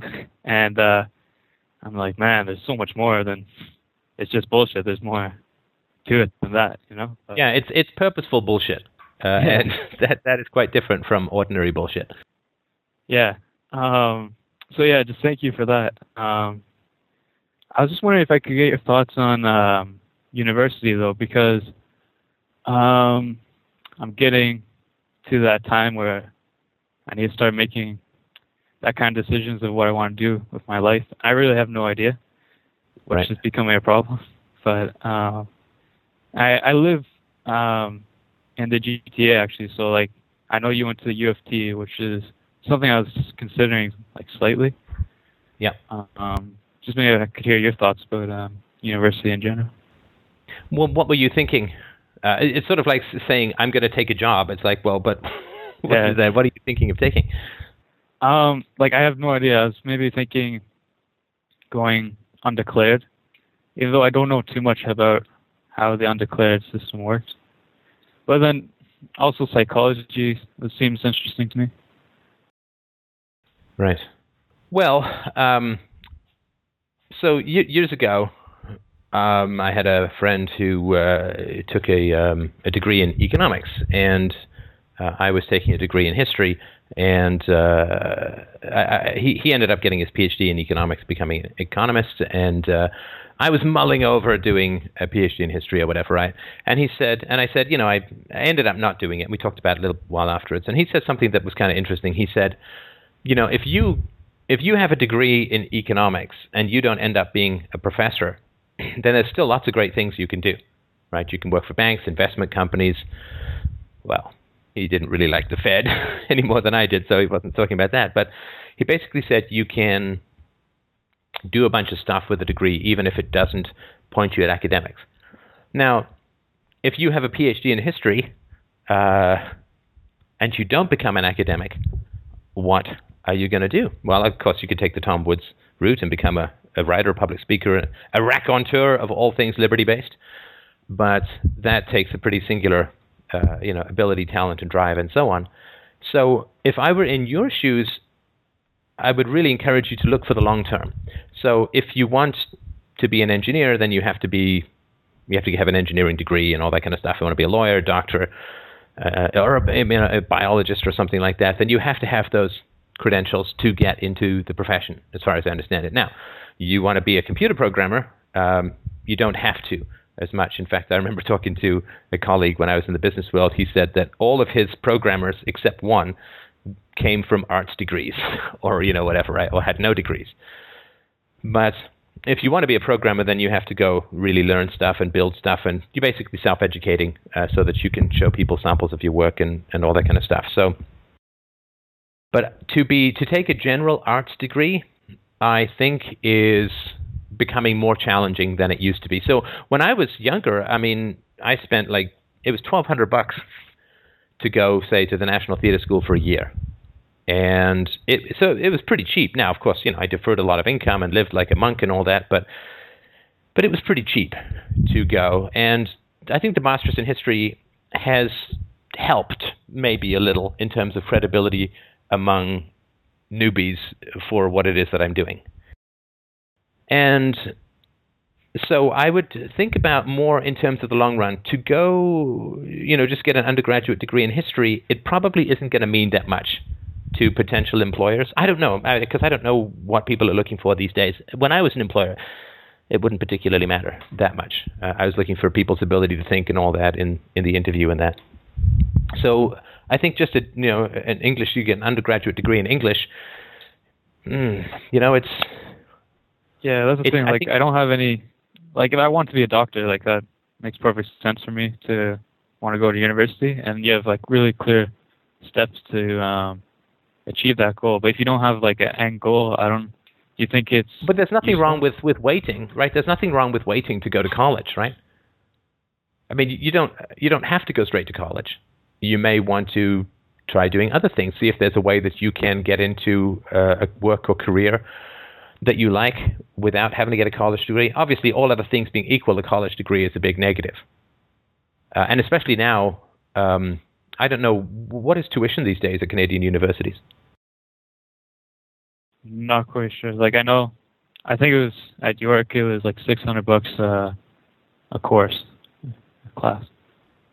Okay, so you need, 8 in a year or 10?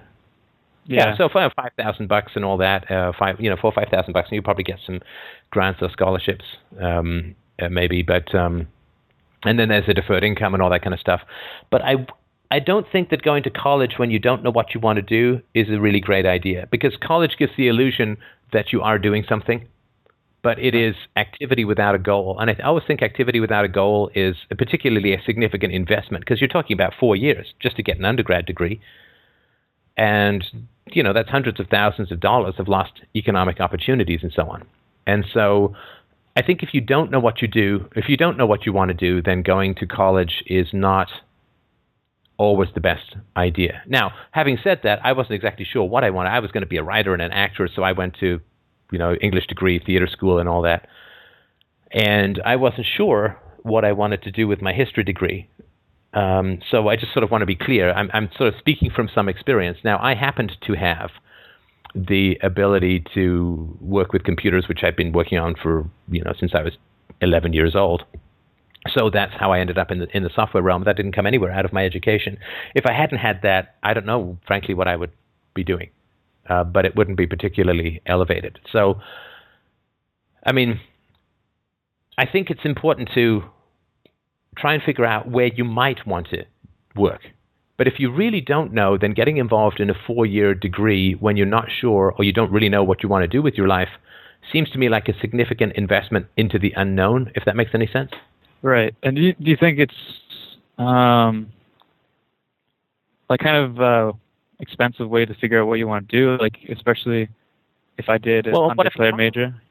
Yeah, like, well, what if you? So let's say that you choose some major, or you say, oh, I really like history. Okay, so then you go get an undergraduate history degree, but then what? Right? It's the then what that I think is really important when you look at higher education. So what is an undergraduate history degree going to do for you? Well, probably not much. So maybe you get a master's. Well, what's a master's going to do for you? Well, you can't. Maybe you could go teach at high school or something like that if you want to be a teacher. But if you don't know any of that, then it seems tough to make a big investment in things to try and figure out what you should do.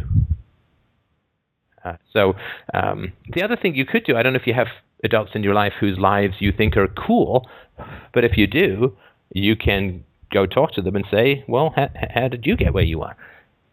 Yeah, that's kind of what I've been going around, not so much lately, but just interviewing people, like all kinds of people, like lawyers, car salesmen, just various jobs, and asking them like how they liked the job, what they needed to get to where they were. Right. Yeah, surprised. Like I interviewed someone from a bank, and he was pretty high up. His picture was like everywhere in the bank, and he didn't have a degree at all. He wanted to become a chef, and then he just did on-the-job training at the bank. So. Right. Okay. Right. Yeah, so that's another possibility. But yeah, it's tough. If the tuition is not too bad, and I mean relative to inflation, it probably hasn't gone up a whole bunch since I was a kid. It's not bad. I mean, it's certainly not a bad thing. and these are all just my opinions, right? Nobody obviously can finally tell you what to do. It's not a bad thing to go undeclared, but I think if you're going to go undeclared, you have to go with the purpose of trying to figure out what you want to do. Yeah. And, if you want to become a history professor, then you can start to take those degrees. Or if you want to become a journalist, then, I don't know, maybe study journalism or whatever it is, right? But I think you have to be actively in the process of trying to figure out what you want to do. Don't stay passive no matter what you do, if that makes sense. Right, yeah. Just don't go through after high school, I went and worked as, I've mentioned before, I went and worked as a geological assistant, or whatever you want to call it, basically a gold panner and prospector and all of that. And that eliminated a whole bunch of jobs for me. I mean, it wasn't like it was a bad thing to do. It was actually kind of fun in a way. But it really did eliminate a whole bunch of jobs for me. Right? I didn't want to do anything outside anymore. I didn't want to, do anything in the geological sciences and there are a bunch of other things that, right? So all those kinds of things ended up helping. So you can, of course, take time off and figure out what you want to do, or figure out whether you want to go to school or not, or find if there's another opportunity or way to get where you want to get to. You can, of course, go undeclared, but my only suggestion is to really, really focus on trying to narrow down what it is you want to do, no matter what. All right. Okay, yeah, that sounds like good advice. Just add one more question, if I can. It's about kind of dealing with status. In my school this year, there's a politics course, and it's kind of interesting how I've seen these people really start the political discussion and kind of even turning on each other. But I find it difficult to kind of stand back and listen to everything they're saying. Just how do you think I should deal with status, I guess? In what way? There's a personal level. Like, a lot of my friends are status, and it's hard to have deeper relationships with them, I guess. Right. And what kind of relationships do you want with a statist? For them not to be status, I guess. Like, it's kind of hard not to not talk to any status. You know what I mean? But right. Well, I mean, the problem, of course, as I mentioned before, with the status is that a statist wants you thrown in jail. Right. For disagreeing with him, for following your conscience. Now, once you see that, it's a little bit tough to get back to talking about the weather, right? Yeah. So, I mean, the only way that I know to get along with status is don't talk politics with them. There's nothing wrong with that. I mean, you don't have to, bring out the truth to everyone all the time. So don't talk about politics with them. But recognize that if you do, then you're crossing a line. That's, you're kind of, Dr. Phil says, it's kind of tough to unring that bell once you start talking politics. Now, the problem, of course, is the statists love to talk politics, at least some of them, right? So it's kind of tough. You can take the Justin Bieber approach. I've just read an interview with him because, it's important to stay up with the competition. 3 billion views. I am not catching up. But if you like to, I was wondering, do you want to join my punk rock band? I would love me up for a singer. Yeah, thank you. I would love to join a band. It's very, very kind for you to offer, but I think that unfortunately I've constructed a life where other priorities kind of take hold. But not enough air for a Mohawk, eh? Yeah. So what I would say is he basically got into trouble talking about abortion or something. So when people ask him about politics, he says, I think I'm just going to focus on being a musician and doing the best I can that way because I'm not, I just get into trouble with that other stuff or whatever, right? So there's a guy on a TV show who's a big fan of the show who wrote me a letter saying, I keep getting interviewed and asking me about politics and stuff, and don't have to blow up your career to. I can have a career and be an anarchist. In fact, that is my career, but I recognize that for other people, it's a little bit more of a delicate a challenge. So you can just say, well, my mother told me never to talk about sex, religion, and politics. I'll make an exception for sex just for this interview, but I'm still going to steer clear of the other two things. And that's I think that's fairly okay. So you cannot bring things up with status. Once you have brought things up with status, then it's kind of like a thorn in your side, right? It's kind of hard to ignore it. And so if you want to have a relationship with a statist, I think you just have to steer clear of the status issue, right? I mean, like if you want to be friends with a racist, you kind of not got to talk about race, right? Right. Yeah, and I know like if I bring that up with everyone, it's just gonna make everything really uncomfortable, Yes. Yeah, and that is a challenge, right? And I mean, statists are sublimely blind to their own evil. I mean, so some people crap at me for causing trouble within families, right? By saying that the family should be a voluntary institution and so on, and we should no more accept abuse within the family than we would at work or in a marriage or anything like that. But the reality is that statists are unbelievably anti-family. I mean, even if you just discount the welfare state and all of that, just look at the war on drugs. I mean, one of the reasons why black fatherlessness is so high is because of the war on drugs. And so statists can actually coercively support the coercive removal of peaceful people from their wives and children and their caging and brutalizing. And yet the war on drugs is, to my knowledge, is almost never portrayed as anti-family.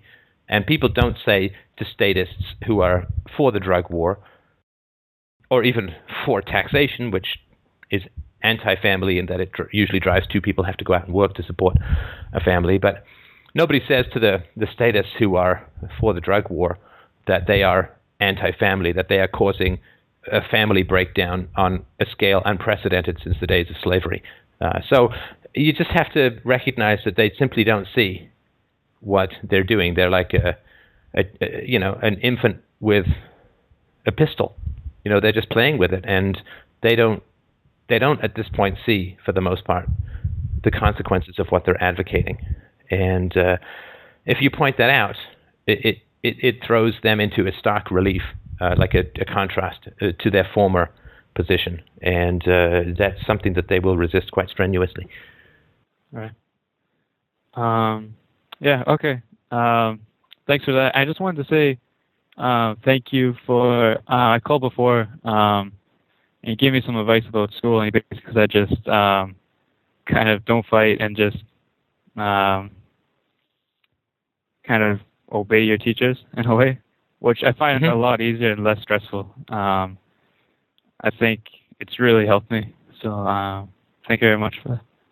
Oh, you're welcome. It's important to recognize when you're in a compulsory system and not take ownership for the choices you make under compulsion. So I'm glad that helped, and I certainly, drop me a line if there's anything else I can do to help, and keep me posted. I certainly wish you the best, and I hope that you find your joy and bliss in life. All right. Thank you very much. Thanks, man. One more caller to go. Next up, we have Nate. Nate. How many damn Nates do we have on this show? Anyway, go on. Nate. All right. Anonymous. How you doing? Can you hear me okay? Yeah. Okay. So I had a while back, I had an interesting food conversation with my family, right? Specifically my mother, and was talking with her about, things that were confronting my own past and childhood and learning empathy for myself. That way I could learn empathy for others, especially with my kids, right? She seemed totally open to it. She just sat there and listened, was talking, and, she didn't talk. She just kind of active listening and said, okay, And she said, yeah, I'm totally open to talk about anything with you, she said, maybe I need to look into therapy for myself. I had an interesting conversation with her 2 days ago where I was talking with her about my younger brother, who is 19 now, but he has had out of all three of the children in my family, I mean, we're all victims, but he definitely got the raw end of the stick. And because he was the youngest, I mean, divorce, manipulation by both parents about, who's bad, who's good. I mean, they shouldn't do this, all the kind of stuff that you feed children just to make yourself feel better. And so I was talking with her about that, and he had mentioned to her, because I've been talking with my brother a lot about, look, just get to know who you are. I mean, work on yourself first, and then you'll be able to, expand in different areas. But, I just kind of the same thing that I've learned from here and, going through therapy myself, and encouraged him to go do that. So he called my mom up and told her that he had something that was really bothering him that he wanted to talk about. And it had to do with a lava lamp. I don't know if you remember those, Oh, yeah. Lamp. Oh, yeah. So his father had screensavers of the 70s. Yes, definitely. And it was, anyway, so he said he had bought one. I mean, he got one bought for him by his father, and he brought it back home after the visitation was done for the week. And my mother took it away from him, and I don't know if this was immediate or not, but said... Sorry, but when did this happen? This was when he was younger. This was when I would say maybe around when he was 13, so this was like 5 or 6 years ago. Right, okay. Okay, but he's talking to her now because obviously there's something that bothered him, right? And just kind of brought it up. I don't know if he was testing the waters because I haven't had a conversation with him, only with my mother. And he said, she took it away from him and saying it was a fire danger and it got really hot, and if it got knocked over, it would cause a big deal. I mean, it could cause a fire. So she just kind of took it away with him, just like, well, yeah, it's too dangerous, not going to have it. Which, looking back now as a parent myself, is like, wow. But anyway, so she kind of got upset in the fact that what she's told me, like out of her own mouth, was it's just a lava lamp. I mean, it's really not that big a deal. So then I said to her, I was like, well, I think you're being quite unfair in a way by you not being curious, like to why he would feel this way about something. It makes me question our own relationship now, of if you really are curious, or that's really not that important to you, right? And I just told her I think it would be important that I would say that it was not even really about the lava lamp. It's about what happened in the interaction with that certain object and what action was taken because of that, right? And then she jumped in and she talked about, well, I just don't understand why he's just trying to blame me for all the things that has gone on wrong with him. He's made choices too, and he had just as much part to play in his growing up as I did. And I said, no, I'm sorry, that's why I totally disagree with you. All right, you, from the time we were young to even when we're older, I mean, once you become adult and you can make your own choices, fine, I get that, right? But when you're a child, you are always the victim, and that really angered me that she would say something like that and try and put the blame on him because of what I would say now is like lazy parenting, or parenting for your own self justification for your own emotions. And I just kind of want to think what you think about that. If that was wrong, I certainly don't think it was wrong. I think I approached that in a way that was. I told her, and then I told her that I disagree with that totally, 100%. Having children myself and having empathy for them and seeing where they're coming from, and putting myself in their situation, I totally disagree. And kind of started talking about the power disparity between parents and children, and then then she said, this would kind of tip it off. She said, well, I've just put my trust in the Savior, and at that point, I really lost. I didn't lose it. I couldn't believe that was coming out of her mouth if we had to talk about being able to talk about everything else. So I was like, okay. So I said, that's interesting. And we started talking about original sin and blah, blah, blah. But it just seemed to me that the conversation we had 5 months ago about being able to talk about stuff and, examine the subject or ourselves closely without any hurt feelings, but just getting to know more about each other in a productive sense where we could both learn and grow, I just kind of feel that was kind of bullshit. Interesting. Okay. And what did she mean by put her trust in the Savior? Well, I was raised, I was influenced with a Mormonism, or the LDS Church, right? And so on and off throughout her life and my life, well, not so much for the past 15 years since I've become old enough to choose for myself, but her, I mean, she's had a space where she goes to church, off of church, goes back to church, and now she's on like a really religious streak, which I suspect is because as time is waning, as it gets getting, ticking off in her life, she's trying to justify whatever. I don't know. That's just kind of my own suspicion. But she's since gone back to church and has been really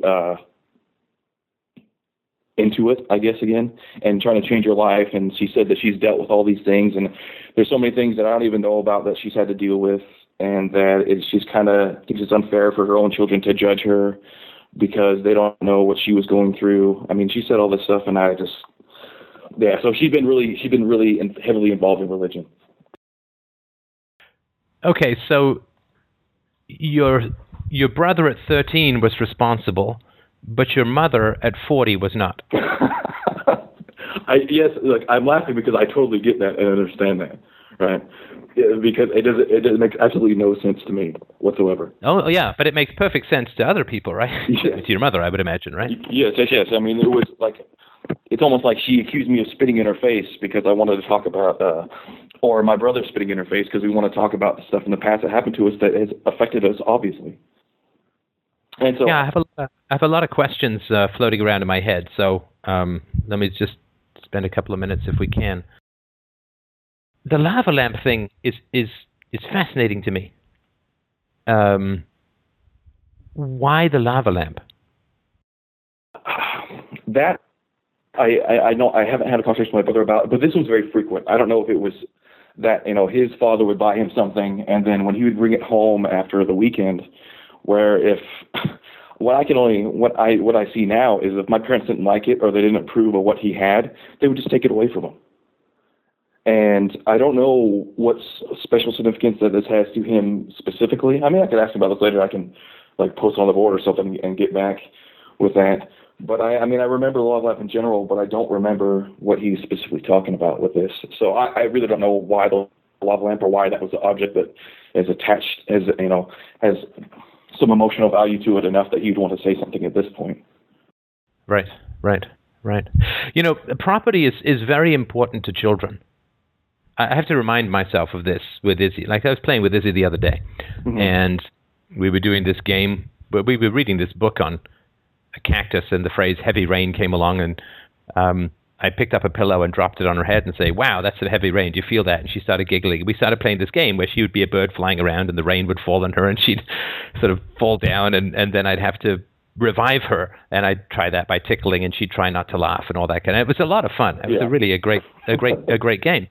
But then at one point, I couldn't get her to rouse by tickling or whatever, so I started saying, oh, okay, well, I guess I'll just have to eat all this chocolate in my pocket. And then she'd go, hey, I want some, and I'd pretend that. And she was fine with all of that. And then at one point, I said, well, I guess I'll just have to have all the other children come over and play with your toys. And she actually got upset. And, we talked about it for a while. I certainly apologized to her and all of that. But property and ownership is very, very important to children. It is, you and I, we have all our stuff.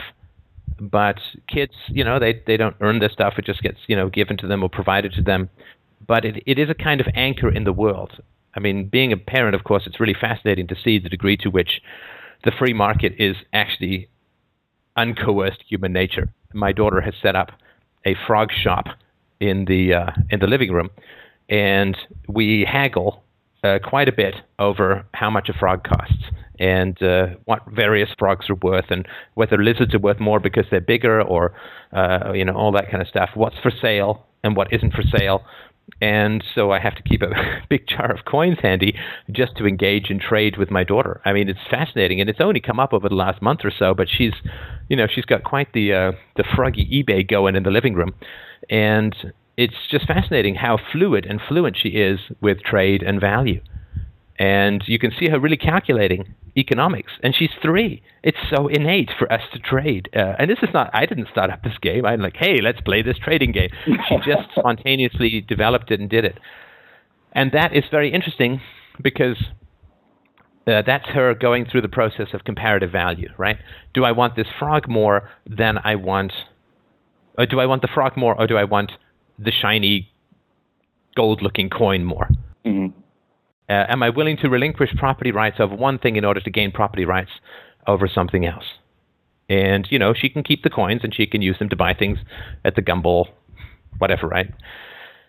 And so explaining to her what money means and having her really become fascinated by trade. At the moment, it's stuff for coins. It will become, I'm sure, stuff for... bills?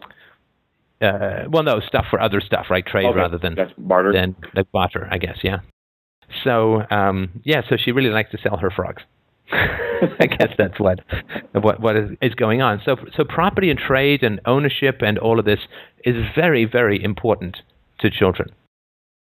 So that, I think, is something to remember.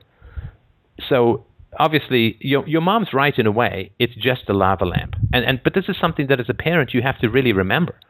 You have to remember this, that it's not just right. There's almost nothing that's just for kids. Yeah. Everything is very, very important.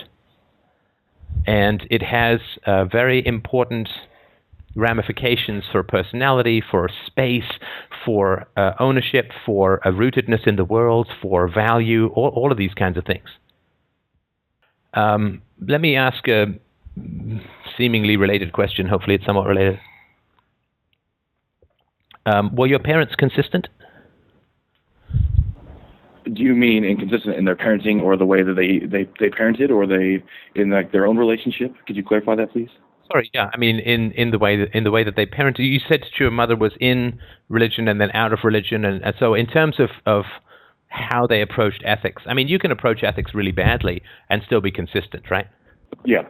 And I would say that it was just that consistently bad. I mean, just because there was no. I was never. How I remember when growing up, there was really no justification. I mean, when I got older, of course, because I got bigger, right, there was justification applied to at that point. When I was younger, I heard a lot of phrase, because I'm the parent, right, or because I'm in charge. And there was no, and I mean, it was consistent in that way, where it kind of built up to me where later when I was a teenager, like, this is quite bullshit, to be honest with you. You tell me to do one thing, but then you turn around and do the exact same thing, right in my face. I really had a problem with that. And I feel it's the same way for my brother and sister. So I would say, to answer your question, it was consistent in a not how we talk about parenting, but as almost like ad ethics, I should say. Now the lava lamp it's the one where there's this sort of clear ball at the bottom, like a big fish tank, and then there's these blobs, these red blobs going up through the water, right? Yes. It's not the one that goes back and forth like the wave. Right? Oh, no, it was, just the bubbles that go from top to bottom. Right. And so I'm trying to think. So it would seem to me that it may have something to do with prejudice and empiricism. And I do this as a dad sometimes too. So my daughter will say, I want to do X.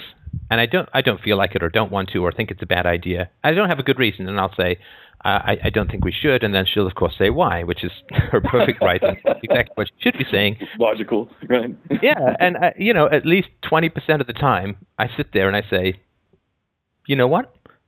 I don't have a good reason. I'm so sorry. Let's do it. I don't have a good reason. I'm so sorry. I have this impulse. I have this response, which comes out of my own history or whatever. But when she asks why, I steadfastly refuse to try and make up an answer to justify my impulse, if that makes sense. Yeah, definitely. Yes. Yeah. So the question around the lava lamp would probably be something like, what he may be getting at is ex post facto justifications. Okay. In other words, your mom didn't like the lava lamp or didn't want the lava lamp and didn't have any particular reason, and then she made up a whole bunch of things like it could overheat and cause a fire. Yeah. Okay. Yeah, I see that. Yeah. I mean that's easy to solve, right? I mean, even back in the day, you would call up, you Google it, or you call up the manufacturer or whatever, and you try and find out if there were any fire hazards with them, right? Yeah. Or not put it next to any curtains or anything. Move it to an isolated area where if it did fall over, there would be no chance of anything happening. Blah blah blah. Yeah, you'd work something out. If you couldn't find out about the danger, you'd say, well, let's run it in the bathtub for 3 days and make sure it doesn't overheat or something. You put it on, you get an asbestos mat underneath for those hot plates and put it on. It's something like that, right? Yes. And so it probably has something to do with trying to figure out whether parents have good rules with reasons you disagree with, or whether they have bad rules that they create plausible excuses for. Okay, I'm following. Does that make any sense? Yeah. Which is exactly what would be essentially an excuse. Like maybe she just didn't like the lamp, and so instead of saying, "Hey, I don't like that lamp. I don't want to take it away," who's going to say that to their kid, right? That lamp offends me. Say make up something else. Anything. Maybe she had maybe her parents had a lava lamp and she didn't like that when she was a kid. Maybe she just had a headache. I mean, literally can be that silly as a parent, right? Yeah, definitely. Yeah. You know, my daughter says, "Let's go out and make snow angels." Maybe I just have a headache. Yeah. But if I'm not honest about that, then I'll, I may make up something like, we'll be out there for 10 minutes, and you'll just want to come back in, and it takes, half an hour to get ready, and blah blah blah blah blah. And so I create all of these quote reasons, and what happens is my daughter then listens to that, and then she says it's too difficult for me to go outside, so let's just stay in. Like it becomes a universal then because I'm giving all these reasons, rather than I have a headache and I don't want to do it right now. Let me take a pill or get a neck rub or stretch or work out or something, and then we'll go. So if the parent makes up principles to justify immediate impulses, that is very problematic for the child. And of course, if she's saying that it's dangerous, then there's something in that which is disrespectful towards the judgment of your younger brother, right? Yeah. I can't believe you would bring this fire trap in. I mean, he's not saying, let's go juggle knives with the local baby. Yeah, I see that. And basically, I get what I'm kind of is a lack of just honesty from the parent, from my mom to my, of just saying what it would be, what maybe caused this whole issue with her. I don't know, does that make sense? Where she wasn't honest in her feelings about what it was, and not, didn't want to talk about that. Do you think? I guess that's what we're kind of getting at, because there wasn't, that pure honesty brought forward, but rather an excuse or justification was made for something else. Does that make sense? Yeah, and when we get emotionally involved in things that seem inconsequential, it's usually because we're living in a kind of waking dream where we get fixated on something because it is metaphorically important to us. So the phrase that comes to my mind is bubbling up. Something is bubbling up. Something bloody is bubbling up, because that's what it looks like, right? Mm-hmm. Yeah. In a lava lamp. And so it may be that this sits in his mind because it is a metaphor for something larger, right? Yeah.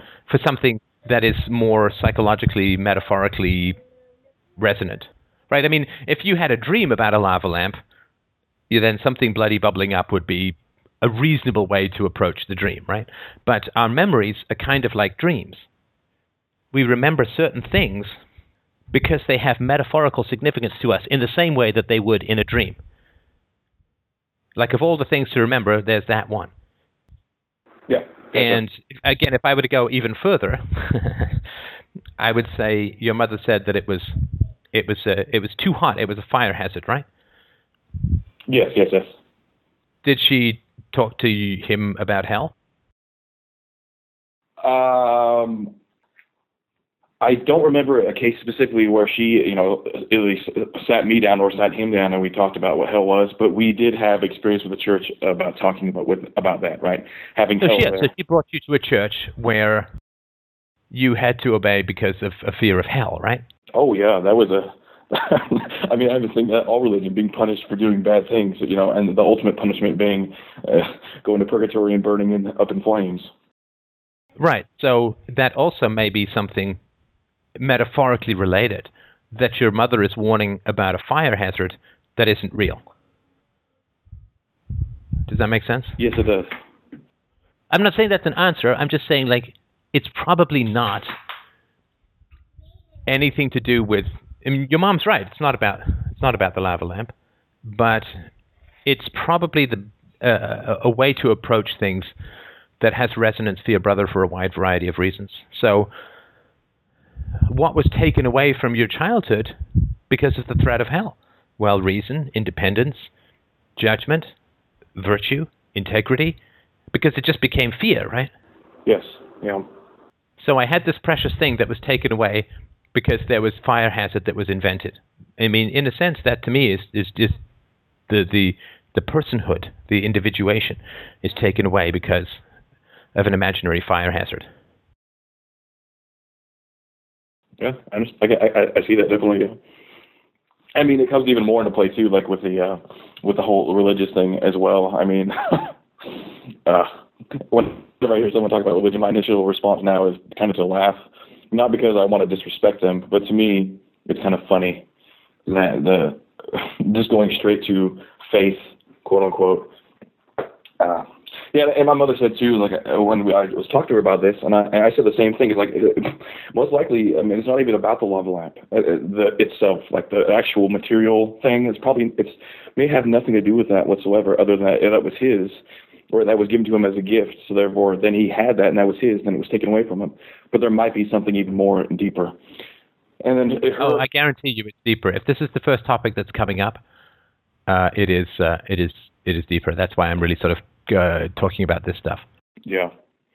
Well, that's what I told her as well. And then when she said, well, I just don't understand why he's doing all this stuff to talk about my, like talking about parents. I mean, do I need to blame my parents for everything that was going on bad with me?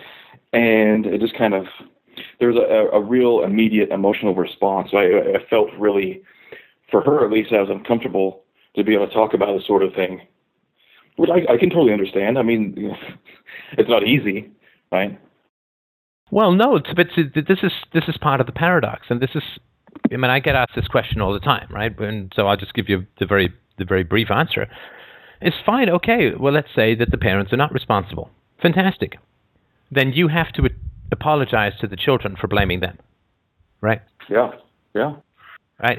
If parents are not responsible, then how can the children? Because then clearly children are not responsible. What happens, of course, is that people want to dial up the responsibility for children and dial down the responsibility for parents, which is morally insane and incredibly corrupt. I mean, it's not corrupt until it's pointed out, right? You're kind of in an ignorant state of nature.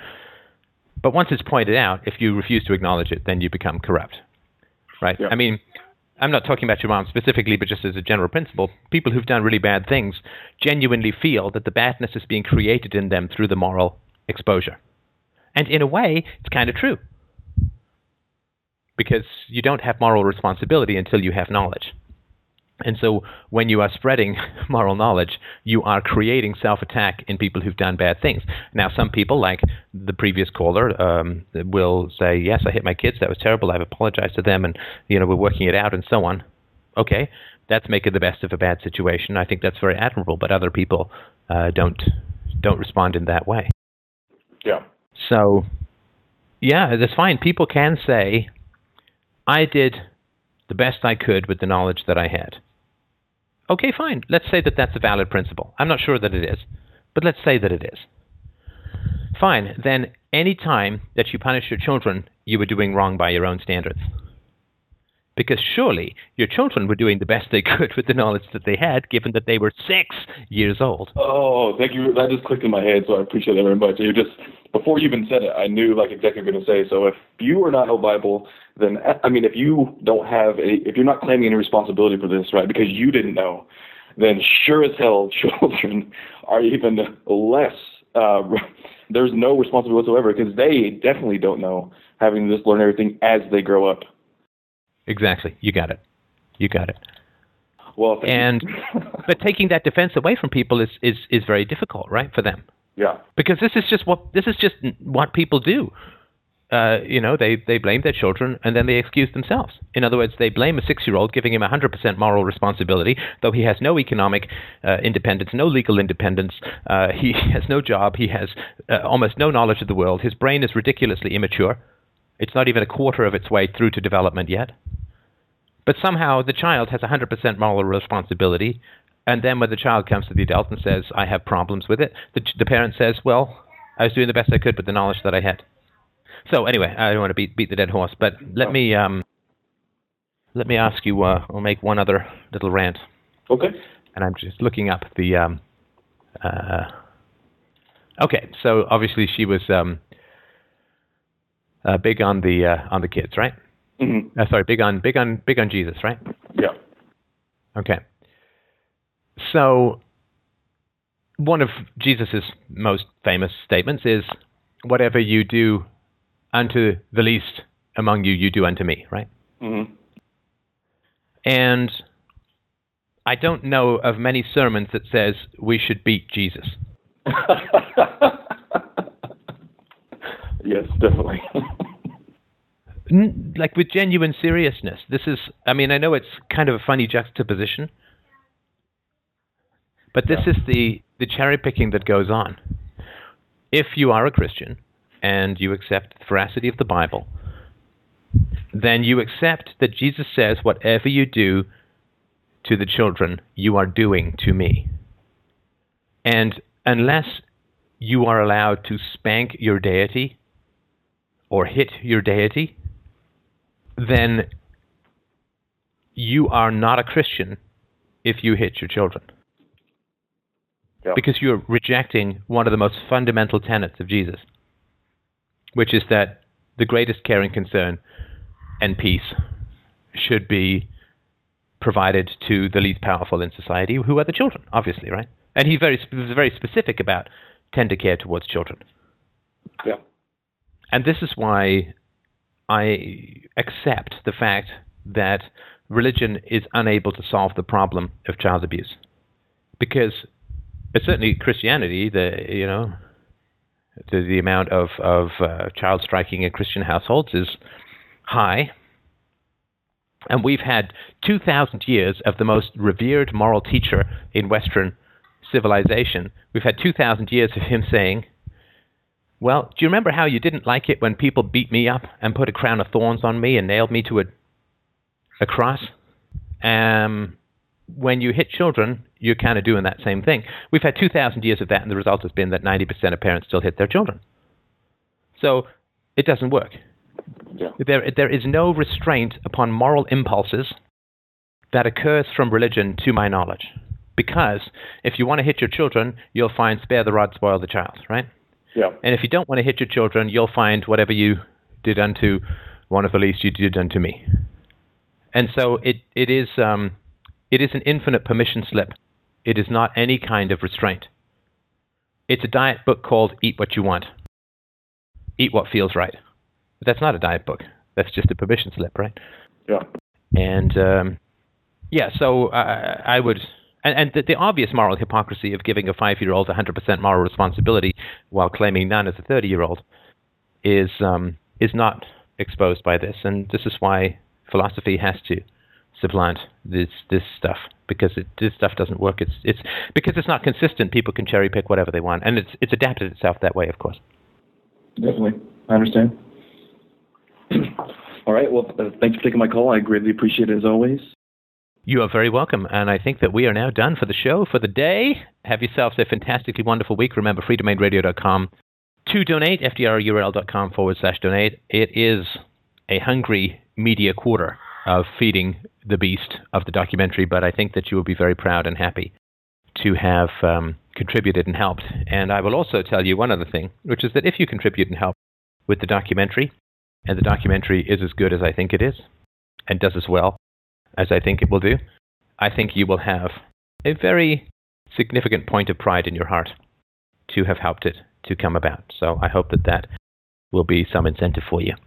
And if you miss the boat, I think you will probably regret it a little bit. So thank you so much, James, as always. Have yourselves a wonderful week, everyone. I will talk to you soon.